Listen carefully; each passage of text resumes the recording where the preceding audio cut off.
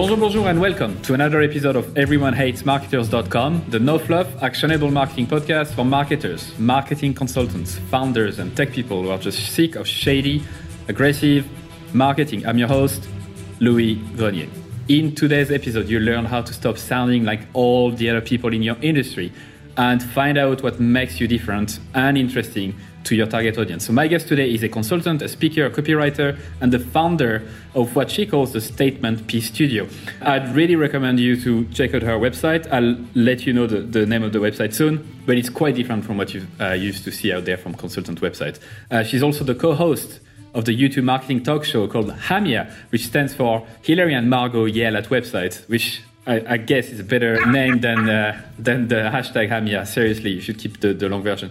She has her work featured on Business Insider, The Next Web, The Observer, and more. She's helped more than 1,000 brands all over the world get seen and stand out. And nowadays, as I said, she helps small businesses define their what she calls statement piece, which is the bold point of view that makes them radically different to their perfect people. Hillary Race, welcome. Thank you so much for having me, Louis. I'm so happy to be here. We have a lot of things in common. I think you are quite contrarian in nature. You like to go against the grain. I do the same. I thrive on it. I would recommend everyone listening to this right now to check out your website, hillaryrace.com. It's quite bold. It's quite out there. Thank you. I love it for this particular reason because it takes some guts to do this. So well done. Thank you very much. You're very welcome. Talking about this topic of standing out. We talked about that a few times in the podcast. I believe in it so much that I was super happy to have you to talk about that more. It seems like all we can hear nowadays is like data, right? Data-driven marketing and all this bullshit. Well, I agree with data, right? You need data, but data doesn't necessarily mean spreadsheet and numbers, right? Data could come from actual people talking to you. So there seems to be a disconnect because on one hand, everyone says data. On the other hand, they really seem to struggle to stand out. More and more, you can see the divide. So why do you think it's coming from? Like, why do you think there is such an issue between the two? Well, I think the wonderful thing about data is that it is even if it's qualitative, often data is the best way to produce and create a reliable and consistent results for all intents and purposes. That doesn't mean that every data-driven marketing strategy works. Unfortunately, that is just not true because the world is random and there are so many different factors that go into a launch or a product. But I think the interesting thing about being data-focused, and my friend pointed this out to me because, as you know, like a lot of my brand is very creative, a lot of my messaging is creative. I tend to come at things, as you say, contrarian from different angles that are perhaps not supported by data. Something like an Everybody Hates Marketers podcast, for example, probably was not a data-driven idea necessarily. And a friend pointed out to me, it can make you self-conscious as a marketer and a creative to think like all these people are relying on numbers or these interviews and all of this stuff in order to make all of their decisions. It feels like, am I being unwise by choosing to listen to myself and create a more and develop a more creative kind of persona online? And a buddy of mine pointed out, it's like the difference between the physics kids and the theater kids in high school. You know, both of them are successful, but they're two completely different zones of genius. And the wonderful thing about my SaaS marketing friends is that they're all incredibly good at what they do. They're very driven by results and statistics and all these wonderful things. However, if I were to raise one complaint with the SaaS industry, for example, it would be, again, that everybody looks the same. Because often when you operate in the space of I need provable data in order to take a step or take this risk, then in many ways you're cutting yourself off at the knees. And I think one thing we don't talk about enough in the entrepreneurial world is self-trust for this reason. What do you really want to create? What do you feel people are asking you for? What's going to make you excited to show up every day? Which creates kind of different results and different goals than just what does the data say? What are my people telling me after I sent them this survey? Yeah, and that's something I've learned from DHH, from Basecamp. That was actually the first episode of this podcast 2.5 years ago. And he was talking about the fact that you always have imperfect data, right? So even in a data-driven world, right, you cannot get 100% perfect data, and people who obsess over them are missing some sort of this gut feeling that you can have about the name of this podcast or the visual identity of your website. Yeah, absolutely. And I think it's less fun to be data driven. And I actually have this discussion with my fiance a lot because he actually works in data. And we talk about the fact that while data, I know, so hope you're listening, Zach, love you.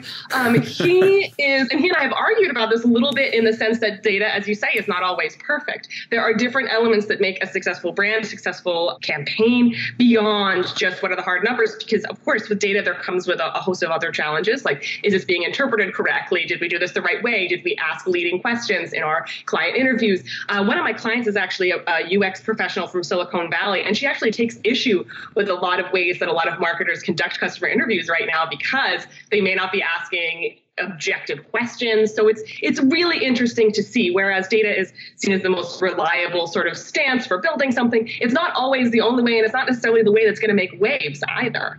And sometimes you just really want to make waves. You want to do something different and be memorable. I think it is really hard to connect memorability with data.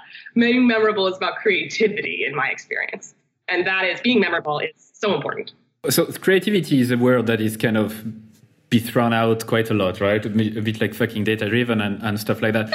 What does it mean to you to be like, what does creativity means as opposed to the data side? Very much like, as you said, the physics kid versus the theater kid. Mm-hmm. I think just, what does creativity mean to me? Oh my God, how long do we have? Because I'll be here another 3 hours talking about it. I think at the outset, I find creativity to be the connection between what excites you and what your people need, what brings you joy to share, and what people are not necessarily asking you for in surveys, but asking you for in general day to day.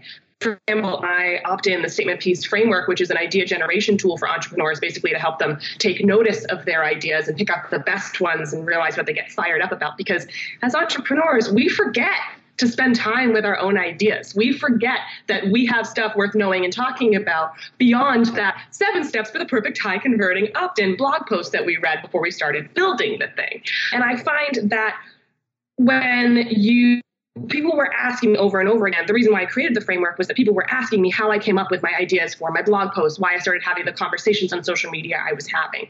And the reason for that was that I was having these ideas just tickling the back of my brain all the time. And I needed a place to sound off. And I started doing that regularly, started understanding when I was having good ideas that were probably going to take off. I learned to take notice about topics that were incredibly interesting to me that I wanted to dive in deeper, because I found when I started digging into this stuff, that's when I got the best response. It wasn't when I looked at, the 100 best blogging prompts for copywriters. It was when I had an idea rattling around in my head that I said, I need to put out there, because I know if I'm struggling with it, my people are probably struggling with it too and want to talk about it. So I find that's what creativity means to me. Yeah, I love this answer, because I think it comes from the fact that when you have your gut telling you something and you really are energized by something in particular, chances are that you're not the only one, right?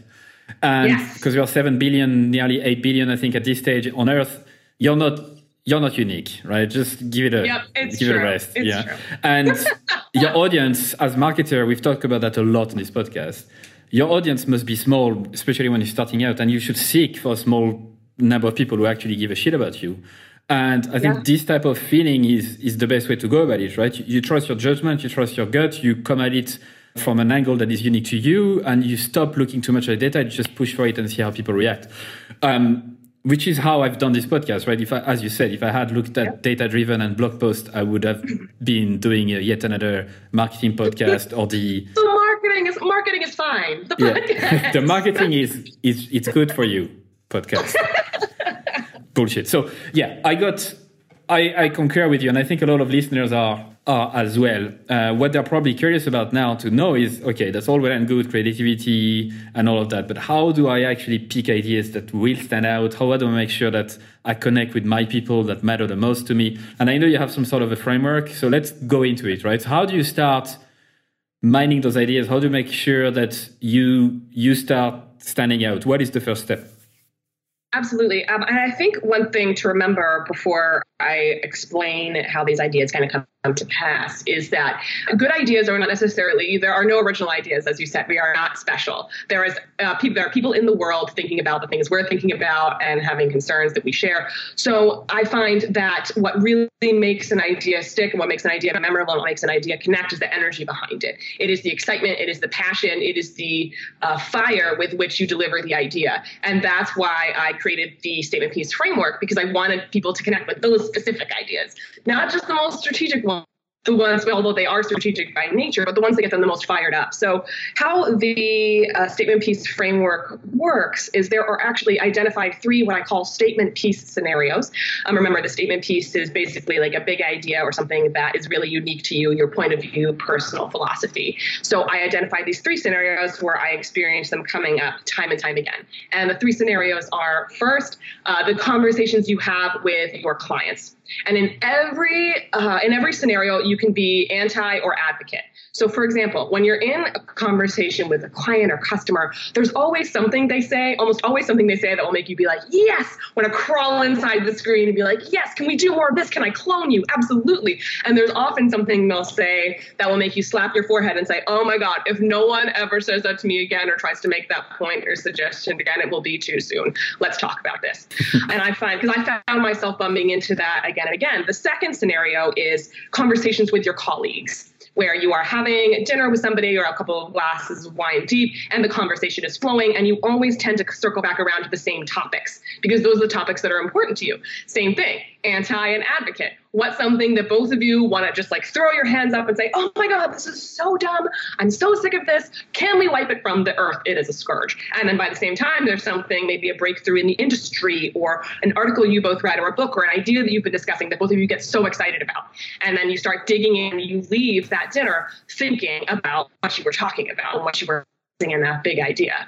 And then the third scenario is conversations you have with yourself, especially as entrepreneurs. I think we are historic overthinkers at Olympic levels, truly. So there are always these ideas that come back into your mind again and again, things that you're always picking apart, turning over, trying to see from all angles. And those ideas deserve to be ejected from your head and shared with the world, because that is what's important to you. Chances are, very few people are thinking about this as hard as you are right now. And the world needs to learn about it and see about it. And this is also how we continue to share more of the nuance of entrepreneurship, more beyond the basics of marketing, beyond the 6 steps. This is how we share the ideas that are unique, that we're excited about, and share a perspective that is going to make people sit up and take notice. So I've been fighting with my mom for the last maybe 5 years about her writing a fucking book. She's a child psychologist. She helps autistic kids, in particular autistic families, to like live better and become better between themselves, educate their kids so that they can live autonomously. She's doing a fantastic job, right? And she learned a lot from other people and also from her experience. And whenever I tell her, you must write a book, she says, everything has been written already. Why would I write yet another book? What do you tell her? I say, no, you have not written that book. People, again, this is the discussion. There are no original ideas, but there are ideas presented by people in unique ways that resonate with their target market. I think reminding your mom, and I actually had this conversation with somebody about something I'm working on. And it's like, I feel like everything's been said. Why do people need to know about this? I don't really want to fall in line with this and create something that I think is going to be useless because, again, everyone's sort of said it. But nobody is coming to the table with your mom's specific experience, background, personal life, home life. She has a unique perspective that people need to hear, because while, yes, the ideas may not be entirely original, because we are a communicative species, and often we are sharing similar ideas among each other. But nobody is coming to the table with your mom's sense of self. She has a unique perspective that other people might need to hear, whether they're people like her, people with families who are just starting out. There is a need for absolutely everybody's perspective in some form. So I would encourage her to remember that while ideas have, of course, been said before, they have not been said by her in the way that she would say them, with the unique experiences and stories she has to share. Yeah, which is what you're telling her. Yeah, I'm telling her that in much more forceful language. But yes, so yeah, thanks for that. So let's go back to the framework. First of all, as you said, it's conversation with clients, conversation with colleagues, conversation with yourself. Those are the 3 sources for you. Yeah, yep. So let's go the first step, conversation with clients. What should you... So you talked about the energy, like the things that really energizes you or that you fucking hate. You just can't wait to just, you want to just bash it against the wall and just do something about it. Yeah. For me, for example, it's this concept in marketing about constantly naming new shit that existed before. Product marketing, affiliate marketing, customer marketing, whatever marketing is always conversational marketing, all of these new concepts that talk about the same human focus, user-driven, data-driven, like all this bullshit. So I fucking hate that because I think it adds to the clutter and to the noise and adds to the overwhelm instead of adding clarity. I could talk about it for hours. So that, to me, that's an example. Yeah. But I don't know if it came from a conversation with clients rather than just conversation with myself. So it's probably a bad example. Anyway, we're talking to clients every day, right? Whether you're a freelancer, whether you work in-house, you're talking to people, to customers. What should you look out for in detail? And what should you write down then? Like, at the end of the conversation, should you start writing down those things? Or like, how do you advise people to go about this? Well, there's a whole, I've got to pull up the framework and revisit. There's a whole sort of process for learning how to examine those ideas within the framework. But basically, when you realize that you've hit on an idea, again, you will feel the energy sort of tend to surge through you when something is really, really annoying you or really exciting you. So when you get off the call with the client, I would recommend writing down sort of what they said, what made you react the way you reacted, and how you would either solve it or fix it or wipe it from the earth, or how you would want to, the reasons why you want to share it with more people. Because often I find the advocate, of course, you want to spread the word, you want to make sure people know, you want to make sure nobody's missing this brilliant thing that you're thinking about and seeing. And with advocate, you're like, fuck this, I am over it. Here are the reasons why I'm over it, and here's why you should be too. And then also I find presenting a solution of some kind or a suggestion for how to shift when you're being anti is essential. Otherwise, you're just yelling at people. Because I can get on the internet all day and be like, everything is bullshit. But that doesn't really help anybody, because in the grand marketing one-liner wisdom, everything is working for somebody. But I think presenting, when you are coming at something from an anti-angle, here's why this is wrong, but presenting a solution and presenting sort of how you would fix it or how you would counter it makes it a lesson for people instead of just a rant. And when you say fuck this, I like the head going back and like it looked like a meme. That's really good. Thanks. So yeah, for people listening who can't see you, because you have a lot of energy on this one, I can see. So take note. What energizes you, like what you want to spread, what you want to go against. But then, what should you do with this? Should you start just writing and sharing any of those ideas, or should you filter yourself a bit more? Should you, which one should you select first? How do you go about turning that into something from the outside?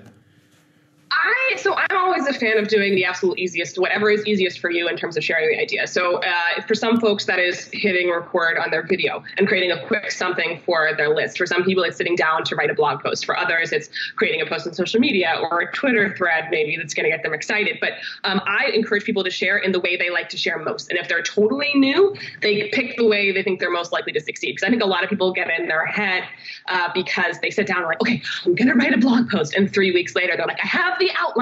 Yeah, because they really want it to be perfect. But what is a priority when it comes to sharing ideas is, of course, you want clarity of concept, but it really is about passion. It's about learning how to shoot from the hip, which is what I encourage all of my students to do, because I find we can analysis paralysis ourselves into never sharing anything or saying anything if we're concerned with what's going to be the right way to do it. What matters most is that you have an idea that you want to share so much that it has no choice but to be out of you.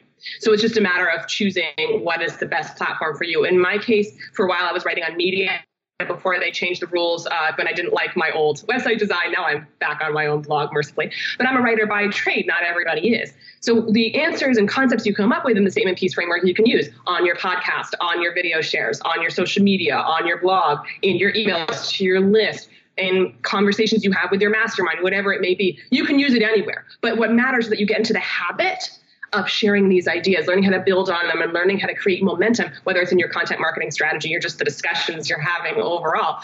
The momentum that's born of putting your ideas out there and taking some kind of stand. Everybody in branding, marketing has to take a stand of some kind, and we forget that because we're so focused either not offending somebody or making sure that we sound like an expert and all of this stuff. First of all, it takes the fun out of it. And second of all, it makes us blend into the background. So again, learning how to strike when the iron is hot with these ideas, share them, and become in some ways fearless about the ideas that are important to you is just a great habit to build, and it's going to make you unmissable in your market, period. Yeah. So two things to say on this. First, I'm glad you're mentioning about you don't have to write a fucking blog post. I'm sick of hearing this advice over and over again. You should have a blog. You should write about it on the blog. Guess what? I'm a bad writer, or at least it doesn't energize me. What energizes me is talking to people who are smarter than you, than me, on podcast, YouTube, whatever. I like conversations. I like the verbal, just bouncing off ideas, which is why I tend to spread and share those ideas. So that's the first thing. And the second thing that I'm going to completely forget is the fact that the shipping stuff fast without thinking about it, right? So instead of what saved me from just being a boring marketer, where like with a boring career, is realizing that what matters is not really the result you get, is more the process that you put into it. So, bingo. It's like, it doesn't fucking matter. I'm going to ship a podcast episode every week, and I don't give a shit whether I feel it's good or bad. I'm going to ship. And, focusing on the frequency rather than the result. And that saved me. And now I'm fearless because of it. Do you agree with this? You seem to agree with this, but tell me more. Oh, please. Absolutely. And I think so much of my best stuff I sat down and produced in 90 minutes, 3 hours, 4 hours, one shot. And I put the idea out there because I find learning to, again, strike where the iron is hard and show up and put it out, even if it doesn't feel perfect, is a great habit to be in as a content creator, period, because it starts to tangle your ego almost from the work. You get used to people loving it, ignoring it, hating it. You get used to people pushing back with criticisms. You get used to people responding to you. And if you want to be a thought leader, if you want to be a content creator, if you want to be a voice, you have to get in that habit, not just of creating and putting out there, but accepting response and understanding response and learning how to kind of roll with it, because you need to become fearless. If you want to be a voice that stands out in any industry, in any market, you have to be willing to show up again and again and again and again. And that's not going to happen if you're spending 3 weeks working on a blog post that you hate writing. And then when one comment is anything less than, joyful, oh my God, you're so smart, bless you, you're the best, you crumple into a little ball of sad, good aluminum foil. You know what I mean? So I think people forget that that's a muscle that you have to build. The best content creators out there did not just show up being like, I'm fully formed. Hello. Yes, I'm a genius and all of my ideas are perfect.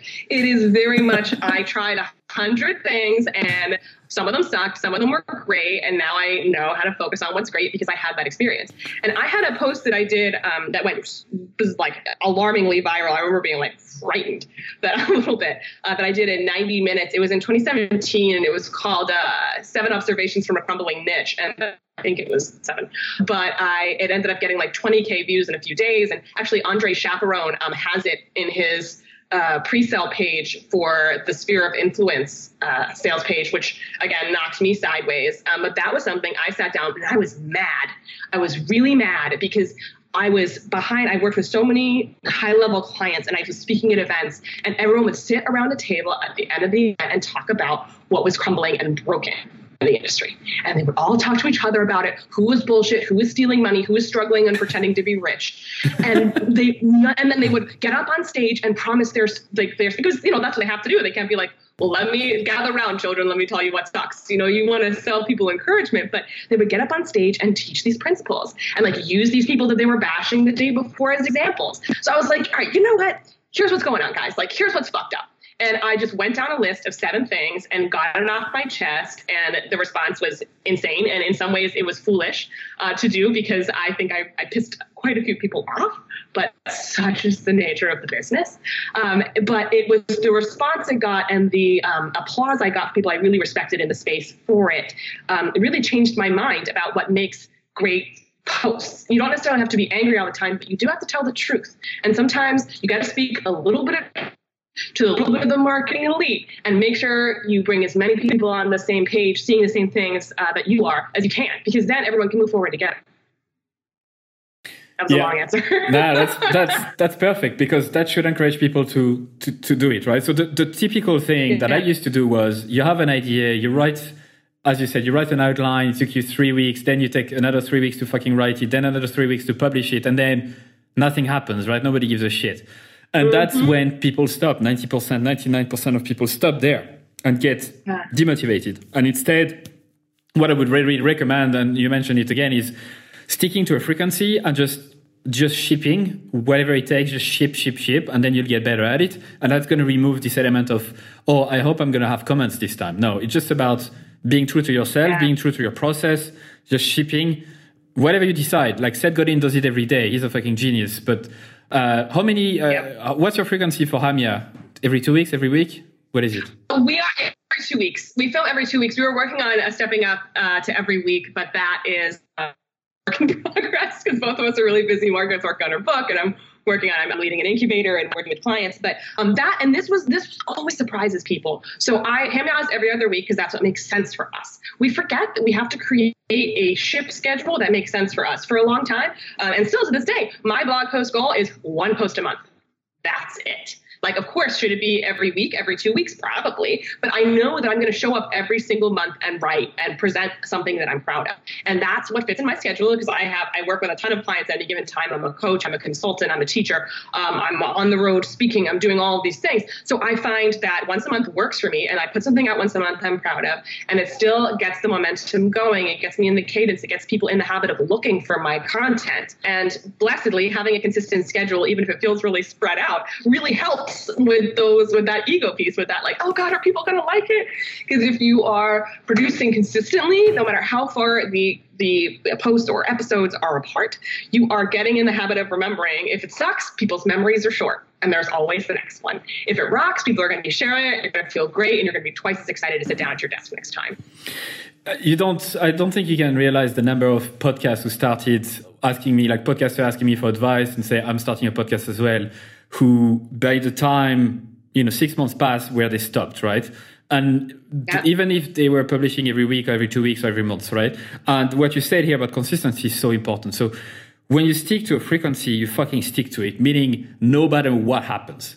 I've been publishing every single week for 2.5 years, and I could have stopped multiple times, but I haven't. Consistency is so important to build trust. And so if you pick something, you need to realize that the frequency, you need to be able to maintain this. It might sound good that you publish a blog post every day, but if after a week you stop, then it's just useless. So pick a frequency that is linked to like your ability to deliver, and do this for 1, 2, 5, 10, 20 years, right? That's what matters. Yep. Yeah, and I think people forget to think about it in those terms. Like, and if you, again, choose the every blog post every day kind of cadence, you get through it a week and your audience is like, what happened? But if you pick something that makes sense for you, you're much more likely to stick to it. And again, as you say, build that trust. So good for you publishing a podcast every week. That's crazy. That's awesome. Yeah, it's sheer power. I'm proud of this. Yeah, sheer power. One day I'll share how I do it, but for now it's going to be a secret. So your framework, right? Again, you talk to your clients, talk to your colleagues, talk to yourself, right? You collect those ideas, you ship them, you see how people react. Now, let's talk to the level after that, right? So you as a business offers a way for small business owners to stand out and to find really what resonates. So all of those ideas can be very good, but how do you advise people then to pick this one thing that they really need to repeat everywhere, right? For you about like the standing out, for me about like marketing bullshit. How do you go to this core of the core of your business, and like how do you know this is the right thing? Do you have a process for that? There's a process, yes. A simple, straightforward answer, no. But I found, so when I was developing my brand Statement Piece Studio, it actually took 2.5 years to come together, but the idea was always really solid. And the idea was, again, helping people stand out on the internet. And I find people forget that when they think about the core idea sort of behind their brands, behind their content, behind everything that they do, if they're a business owner, they look only to their business for that information. But in reality, you are just in the way that your mom writing that story is totally unique because of her experience. You are, as an entrepreneur, unique because of your real life experience beyond just the work you do with your clients and your students and customers. So what I found to be really useful, and this was my mentor, Sarah Anpalmo Ashman of Public Persona taught me this, is that you look around at your life and you look around at the patterns. You look around at what people have been coming to you or saying about you your whole life, what people sort of come to you when they enter your world as a business owner, what makes you really excited to do for your clients and customers. And in my case, I don't know if you could guess this by meeting me or talking to me, Louise, but I was born with a Godzilla of a personality. I just came out of the womb just loud and brightly colored and very festive. And my entire life, everyone had been kind of telling me, tone it down, stay calm, indoor voice, please, slow down. And it frustrated me for a lot of my life because how can we deny our nature? Though I did my best. And so when I became a business owner, when I became a writer, I realized that my loudness and it's hard to miss me. Like, you hear me laugh from like 3 rooms away. I'm just I have my voice echoes and I stand out regardless if I try to be quiet or not. So learning to embrace that natural sort of standout nature also I found as I went through business and continued to build iterations of my brand, it gave people the courage to do the same. And I had people coming to me again and again saying, I love what you do with your brand. It gave me the courage to try this or like wear this crazy outfit or give this, because I see you owning that. I see you owning who you are. And that's not just in my business life, but in my personal life as well. I had a number of fellow lady friends and gentleman friends as well who often felt a little bit shy and being about who they were and being honest and being themselves and being connected to me in some way, whether it's seeing me speak or seeing my business or getting to know me in person, I realized that subconsciously I was giving them permission to do the same. So I got really, really excited about that as a business owner and from a brand perspective, because I realized that's what I was doing in all of my copy. That's what I was doing in all of my content. That's what I was doing in all of my outfits. It's statement piece studio because at any given time, I'm always wearing one statement piece of jewelry because, we got the headphones right now, we got the engagement ring. So I've got all kinds of rings and necklaces that I'm wearing all the time because subconsciously I want the world to know a little bit about who I am before I have to open my mouth and say anything. Because when you take a stand, when you are clear in your branding, when you are clear in your messaging speaks for itself before you have to say another word. And that's what I was helping people do. So whenever people come to me wondering how you settle on that core idea, I would encourage them to think outside of the box of their business and think in terms of what have people been coming to you your whole life for that weaves its way into your business and fills you with joy and surprise. Sometimes, like a surprising level of energy. That is often the pillar idea that you can build a brand around because it feels natural, it feels like you, and it's built to evolve with you. I've read this book. I mean, it's more of a framework /book /workbook. I don't know if you've read about it called The Unique Ability. You probably have. You have or you haven't? Not. You have not. So it's basically a framework where you compile a few pieces of data from the self-reported test about yourself, but also there's one piece that I liked and I've employed myself, which is asking your peers and colleagues and friends who know you very well, what is your unique ability? What is the thing that you do better than anyone else, right? According to them. Yes. And it touches a bit on what you're talking about because, what you say makes sense to me, right? And I can see the steps that are required to achieve this, right? For me, I've always been very cynical and contrarian. I always like to challenge the status quo. I fucking hate seeing, every time you see something that is everywhere, I will find ways to criticize it and find a better way. So that's for me. That's just what I do naturally. I don't know why exactly. But I've discovered that recently. I've made this connection recently. So in practical step, apart from asking people directly, do you have any other advice to find that out for people who really struggle with this step? Mm-hmm. I find if you're really struggling with this stuff, the best move is to talk to people who love you and know you about what your unique ability is. But I also find that another piece of this step is developing a sense of confidence around what you're really good at. Because I find with entrepreneurs and people in the branding space, when they're asked what they're really good at and somebody tells them, their first instinct is to say oh, no, it's not that, because it comes so easily for them and it doesn't feel like work. So I think that's the other way of looking at it, is saying what's something that you've become sort of known for in your life that translates into your work and the results you get for your clients and customers. And often it is something that feels so easy, you miss it. And you forget that it's a skill because it comes so easily to you. It's just instant. Yeah. And that was the case for, making a statement and standing out. I was like, well, there's nothing I can do. I am so loud. I had no choice. Can I teach other people this? When in reality, you are teaching at the minimum, leading by example. I love this because it feels easy. Yeah, it's all about the things that you think are obvious, right? Which comes with imposter syndrome. Obviously, your personality is your personality and you know it and you take it for granted. But guess what? You probably have a lot of strengths and qualities that are quite unique, not 100% unique, but that are quite rare. And asking other people who are maybe not even in your industry, people who know you, friends, family, for this perspective would probably give you some boost and some proper level of insight. And from the unique abilities standpoint and the framework I talked to you about, what they say as well is that usually the same thing occur every now and then. So the people will tell you the same shit every time, almost, from different angles. And you just know that it's true because everyone is telling you the same thing. So for me, asking good questions, or a lot of people say that or say that the contrarian piece, it's just so obvious that you just come back to the same core. And now it's about courage, right? It's about courage of trying it out. So let's say once we have that, right? Like we know for you, it's like about standing out and being loud and being noticed, right? Which is great because it fits your personality. How do you advise people to take the courage to turn that internal thought into, okay, this is me, this is who I know, like to be myself?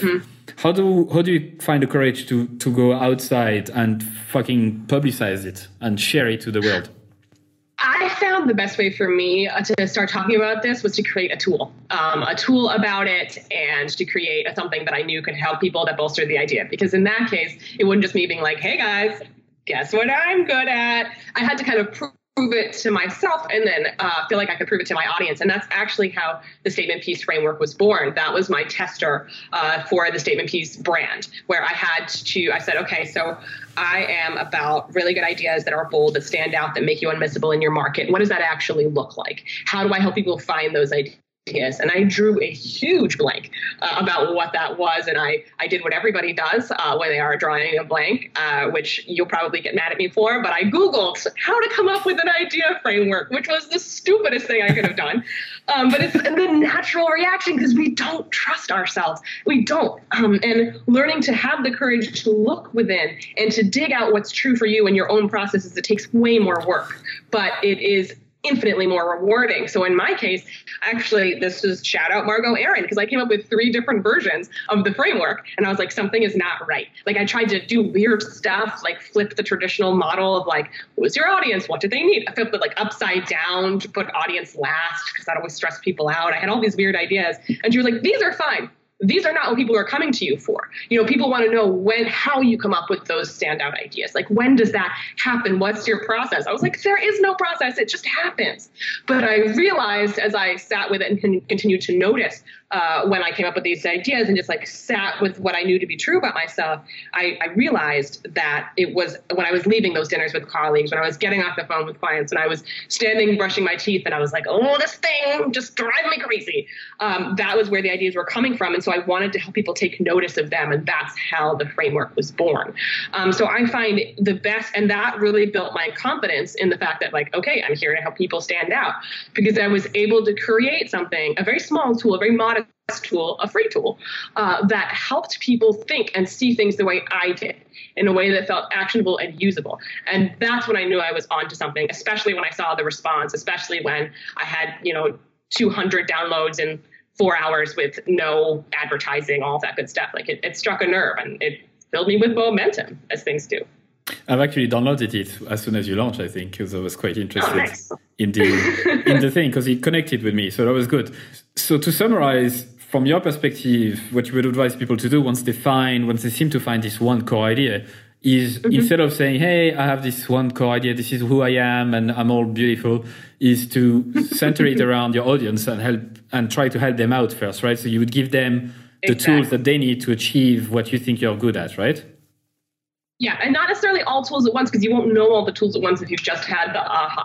But thinking of a problem that your natural gift solves, that you can offer them an answer for. And that might be an opt-in, that might be a blog post, unless you hate those, in which case, podcast episode, YouTube video, email series, video series, telesummit, whatever it might be. And then not only do you get a chance to sort of see what that gift looks like when you're intentionally tapping into it and using it, but you're able to gauge audience response and make sure that you're on the right track. And most of the time you're going to be. So saddle up for that.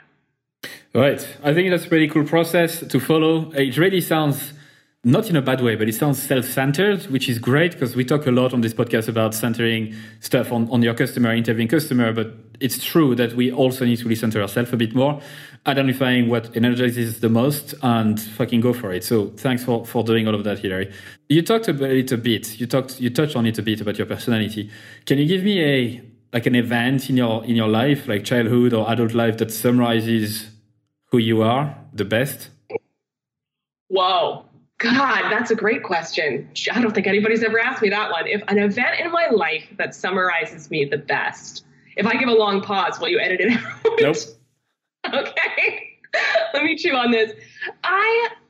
You know what? I'm going to say, and this is a recent example, maybe not the core example, but this is the first one that popped to my brain. It was actually an example of this in action, and my personality in action was actually the creation of Hamya, which of course I had a partner in, my partner in crime and business, Margot Aaron. But how Hamya came to be, Hilary and Margot yell at websites because Louis prefers the longer name. How it came to be was Margot and I were having dinner between two colleagues. Wine was flowing. We were having an awesome evening. Both of us are very energetic, naturally noisy people. So we were, Louis is nodding. You can't see him, but he is. He's nodding and smiling. But we were at dinner and wine was flowing. We probably put away like a bottle of rosé or something, and we decided to go to the bar for a nightcap because we were in the middle of a debate, and it was about sales or pricing or something, and we were kind of on either side of it. And we were sitting at this bar, and I was like, you know what, we should be doing something with this. We should be doing something with this right now because it's a really good idea, and I'm about those ideas, and let's just go for it. And so she says, okay, well, what do you want to do? I said, Instagram video. She's like, oh, no, I don't do video. I don't know how. So I was like, give me your phone, Margot. Give me your phone. So I got on her phone and started Instagram living the commentary. So I had her talk a bit, I had me talk a bit, and then she stole my phone. And suddenly Margot could do video. And so she started having this conversation on my Instagram live about these two sides. And we share a lot of overlap in audience, we had an incredible response to it. So we had a fantastic sort of reply to the content, and they're like, we could watch you guys debate and talk about this stuff all day. And so she and I sat down and said, okay, maybe there will be something here. Why don't we try it? And we decided not to think about it too hard. We decided to give it a kind of bizarre name, and we decided to not think about it, put together a few episodes, put it out there and see what happens. Put it out there by just sharing our opinions and feedback and creating a show to almost be a cult hit marketing show. Because I think creating cult hit anything is so much more of a fun focus than creating something for mass appeal. So we essentially created this show where we were able to shoot from the hip about marketing to people who were advanced. We weren't explaining any one-on-one concepts, but we sat down and just had these conversations we felt needed to be had, conversations we enjoyed. And as you know, the show kind of took off. It was really, really well received. People seemed to be hungry for it, which we weren't ready for. There was no data to back it up. We did no research, no customer interviews. But what we did was realize we had two personalities that meshed well together. We had things we wanted to say, and we wanted to put it out there immediately without thinking about it too hard. So within, I think, 2 weeks, we had our first episode up. I'm amazed at how you managed to give a response to a personal question and going back and promoting your show. So well done on this. But to deconstruct what you've done, really, you thought about it. Everybody hates marketers. Exactly. You thought about it, and instead of thinking about it for too long, you fucking just created a MVP version of it, right? The first version of it without thinking. And you got a direct response back, right? You got feedback, which is from your audience, right? So ultimately, you did some research. Even if it didn't seem like it, you did some. If it hadn't connected, if no one had really given a shit about this Instagram video, I doubt that you would have maybe, kept going. So probably not. Right. So it gave you further confidence to just go for it, and especially Margot to go for it and to show her face in videos. So I think it's a great summary of who you are, and it's also a great summary of what you advocate, right? So thanks for sharing this. On the other side of things, I don't know if you're willing to share this, but you're a very good copywriter. You've done a lot of amazing work for a lot of clients. As you say, you're teaching a lot of students and all of that. What would be your biggest marketing fuck up? What would be the one that you cringe the most about at nighttime? Oh boy. Oh God. Yeah, I've got answers for this. Which one is the question? Let me sit with that for a minute. That's not really a cringe. That's just kind of a sad story. Let me think. Sad is good. I think sad good. It's not I don't know. It's hard to call it a cringe because in terms of just things that I've put out there, I think I did So the time I launched my copywriting course, The Wordshops, that's now retired, I had, for all intents and purposes, a strong launch. I did well.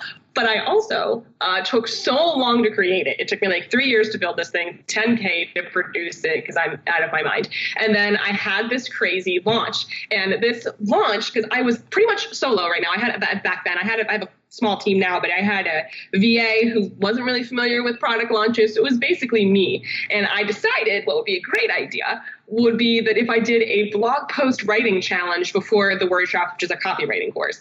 Blog posts and the kind of copywriting I was teaching don't really connect. So I kind of wish I hadn't done that. But the biggest problem was the fact that I was supposed to, I built the workshops to be launched every quarter. And this was going to be my launch strategy. This is how I was going to do it. And it was a 5-day blog post writing challenge, daily prompts, daily videos that lasted like an hour. I don't know what I was talking about, like personalized feedback if you submitted stuff. And it was just crazy. And I remember the night before I started it, I was like, I have bitten off more than I can chew. But how I knew that was that I felt like I barely slept at all. And my mouth was completely dry. I woke up, my lips were swollen, my head was pounding. And I was like, what the fuck? And I had dreams of standing in my kitchen, just standing there in the dark, like in my pajamas, just like, and I remember I had dreams about struggling to open the door. And my fiance was like, hey, did you sleep okay last night? I was like, no, I don't think I did. He was like, because you were up and down a lot. I had no memory of ever getting out of bed. I was sleepwalking. I was so stressed out. So I had set this insane standard for myself. And then you know what I had to do that morning? Before I taught my first hour-long blog writing class, I was supposed to get on a 90-minute podcast episode and record. So that's exactly what I did. And I was exhausted. I just went through the whole week and fried myself. And sure, it sold. Sure, everything was, by all intents and purposes, awesome. But I completely fried myself on the program. And within a year, I had retired it. Because you burned out of it? Right. Yep, totally. And I cringed just because, like, we are so, was so set on over delivering. I forgot about what made sense and was logical. And it was what was needed. It was not necessary. So I cringed because I'm like, well, I really wore myself out. And for what?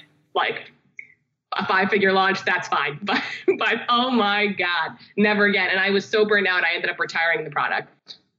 But I appreciate you sharing this, to be very open, authentic with the audience. I think people like that. So thanks. I know it's not easy to talk about this, but again, it talks, like we talked about it a bit a few minutes ago, about like making sure that you plan things ahead, that you pick a frequency, and that you don't burn yourself to the ground by thinking that you can do something that you can't really sustain in the long term, right? Exactly. Hilary, you've been a pleasure to talk to, a lot of energy, obviously. That's what you do, right? So what do you think marketers should learn today that will help them in the next 10 years, 20 years, 50 years? I would say understanding where their best ideas come from and how to be confident in them. And of course, there's you need to know your audience, you need to know all of this stuff, but I would love to see more marketers explore and understand what deep self-trust feels like. Understanding that their ideas are good and taking a chance on things that might seem a little out there, that might seem a little different, but that fill them up with energy. I would like to see more people do that and learn that skill because it builds, as you know, incredible momentum, incredible trust, and ultimately, it's a long game, incredible results. What are the top 3 resources you'd recommend listeners today? So it could be anything from book, podcast, conferences, anything. Oh, gosh. If you're a copywriter, I absolutely love the Copywriter Club conference. TCC IRL is what it's called. I've spoken the last 2 years. It's awesome. If you're a copywriter, even if you're a marketer who dabbles in copywriting, it's worth going to. They have all of the best names in copywriting on there. It's similar to Kevin Rogers' Copy Chief, but a little less Agora and AWAI. I think that's the acronym, focused, and it has a wide range of copywriters kind of from all disciplines, which I really love. The second resource, I have to say, Margot Aaron has one of my favorite newsletters of all time. So check out the That Seems Important newsletter. And I would say the third would be watch Hamya on YouTube, but I've already promoted that. So I actually really enjoyed another podcast I was on. I was listening back. If you are developers, if you are designers, Jason Resnick has a really awesome community and podcast called Live in the Feast, which is a little similar to this one, but where he gets real about sort of business development for entrepreneurs at all stages. And it's really candid and the kind of juice that you get from your podcast too, which is let's cut through the bullshit. Let's focus on what's working and what's not, and let's tell the true stories. So And of course, this podcast is friggin' awesome too. So keep listening to this one, everybody.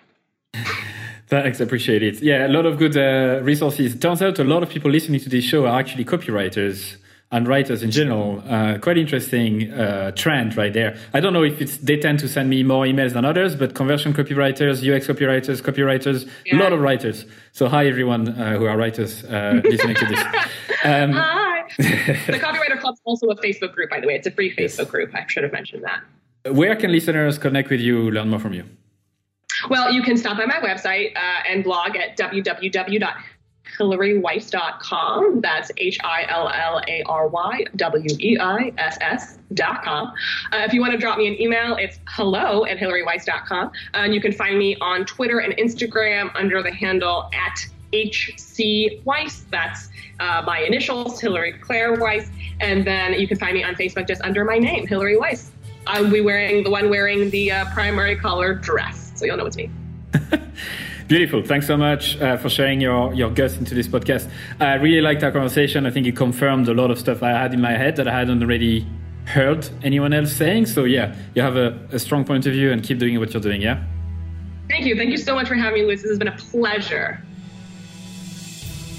That's it for another episode of EveryoneHatesMarketers.com. And this is the moment where I tell you to subscribe to our email list. So before you leave and go to another podcast or listen to another episode, I don't treat email list the way people usually treat their email list. I really treat that as a one-to-one conversation. So I'm going to send you very short and personal emails every 2 weeks, I would say. I'll inform you of guests in advance. I'll share with you my numbers and how many listens we get, and I'll also ask you for your feedback in terms of the questions we can ask future guests, and perhaps I can also have you on the show someday. So don't be afraid to subscribe. I'm not going to spam you, and you can always unsubscribe for sure if you wish. The second thing we need from you is your harsh and honest feedback. We know that this show is not perfect yet, and we always can improve. So you can send us your email at feedback@everyonehatesmarketers.com. Good or bad, please feel free to send me an email. And the last thing I'd like from you is that if you did like the episode, please share it to your friends, your colleagues, or whoever might like it. And also please review it on iTunes or another service that you might use to listen to your podcast. Because if you leave us a 5-star review, it means that more people will be likely to listen and we can spread the word quicker. So thank you so much once again, and au revoir.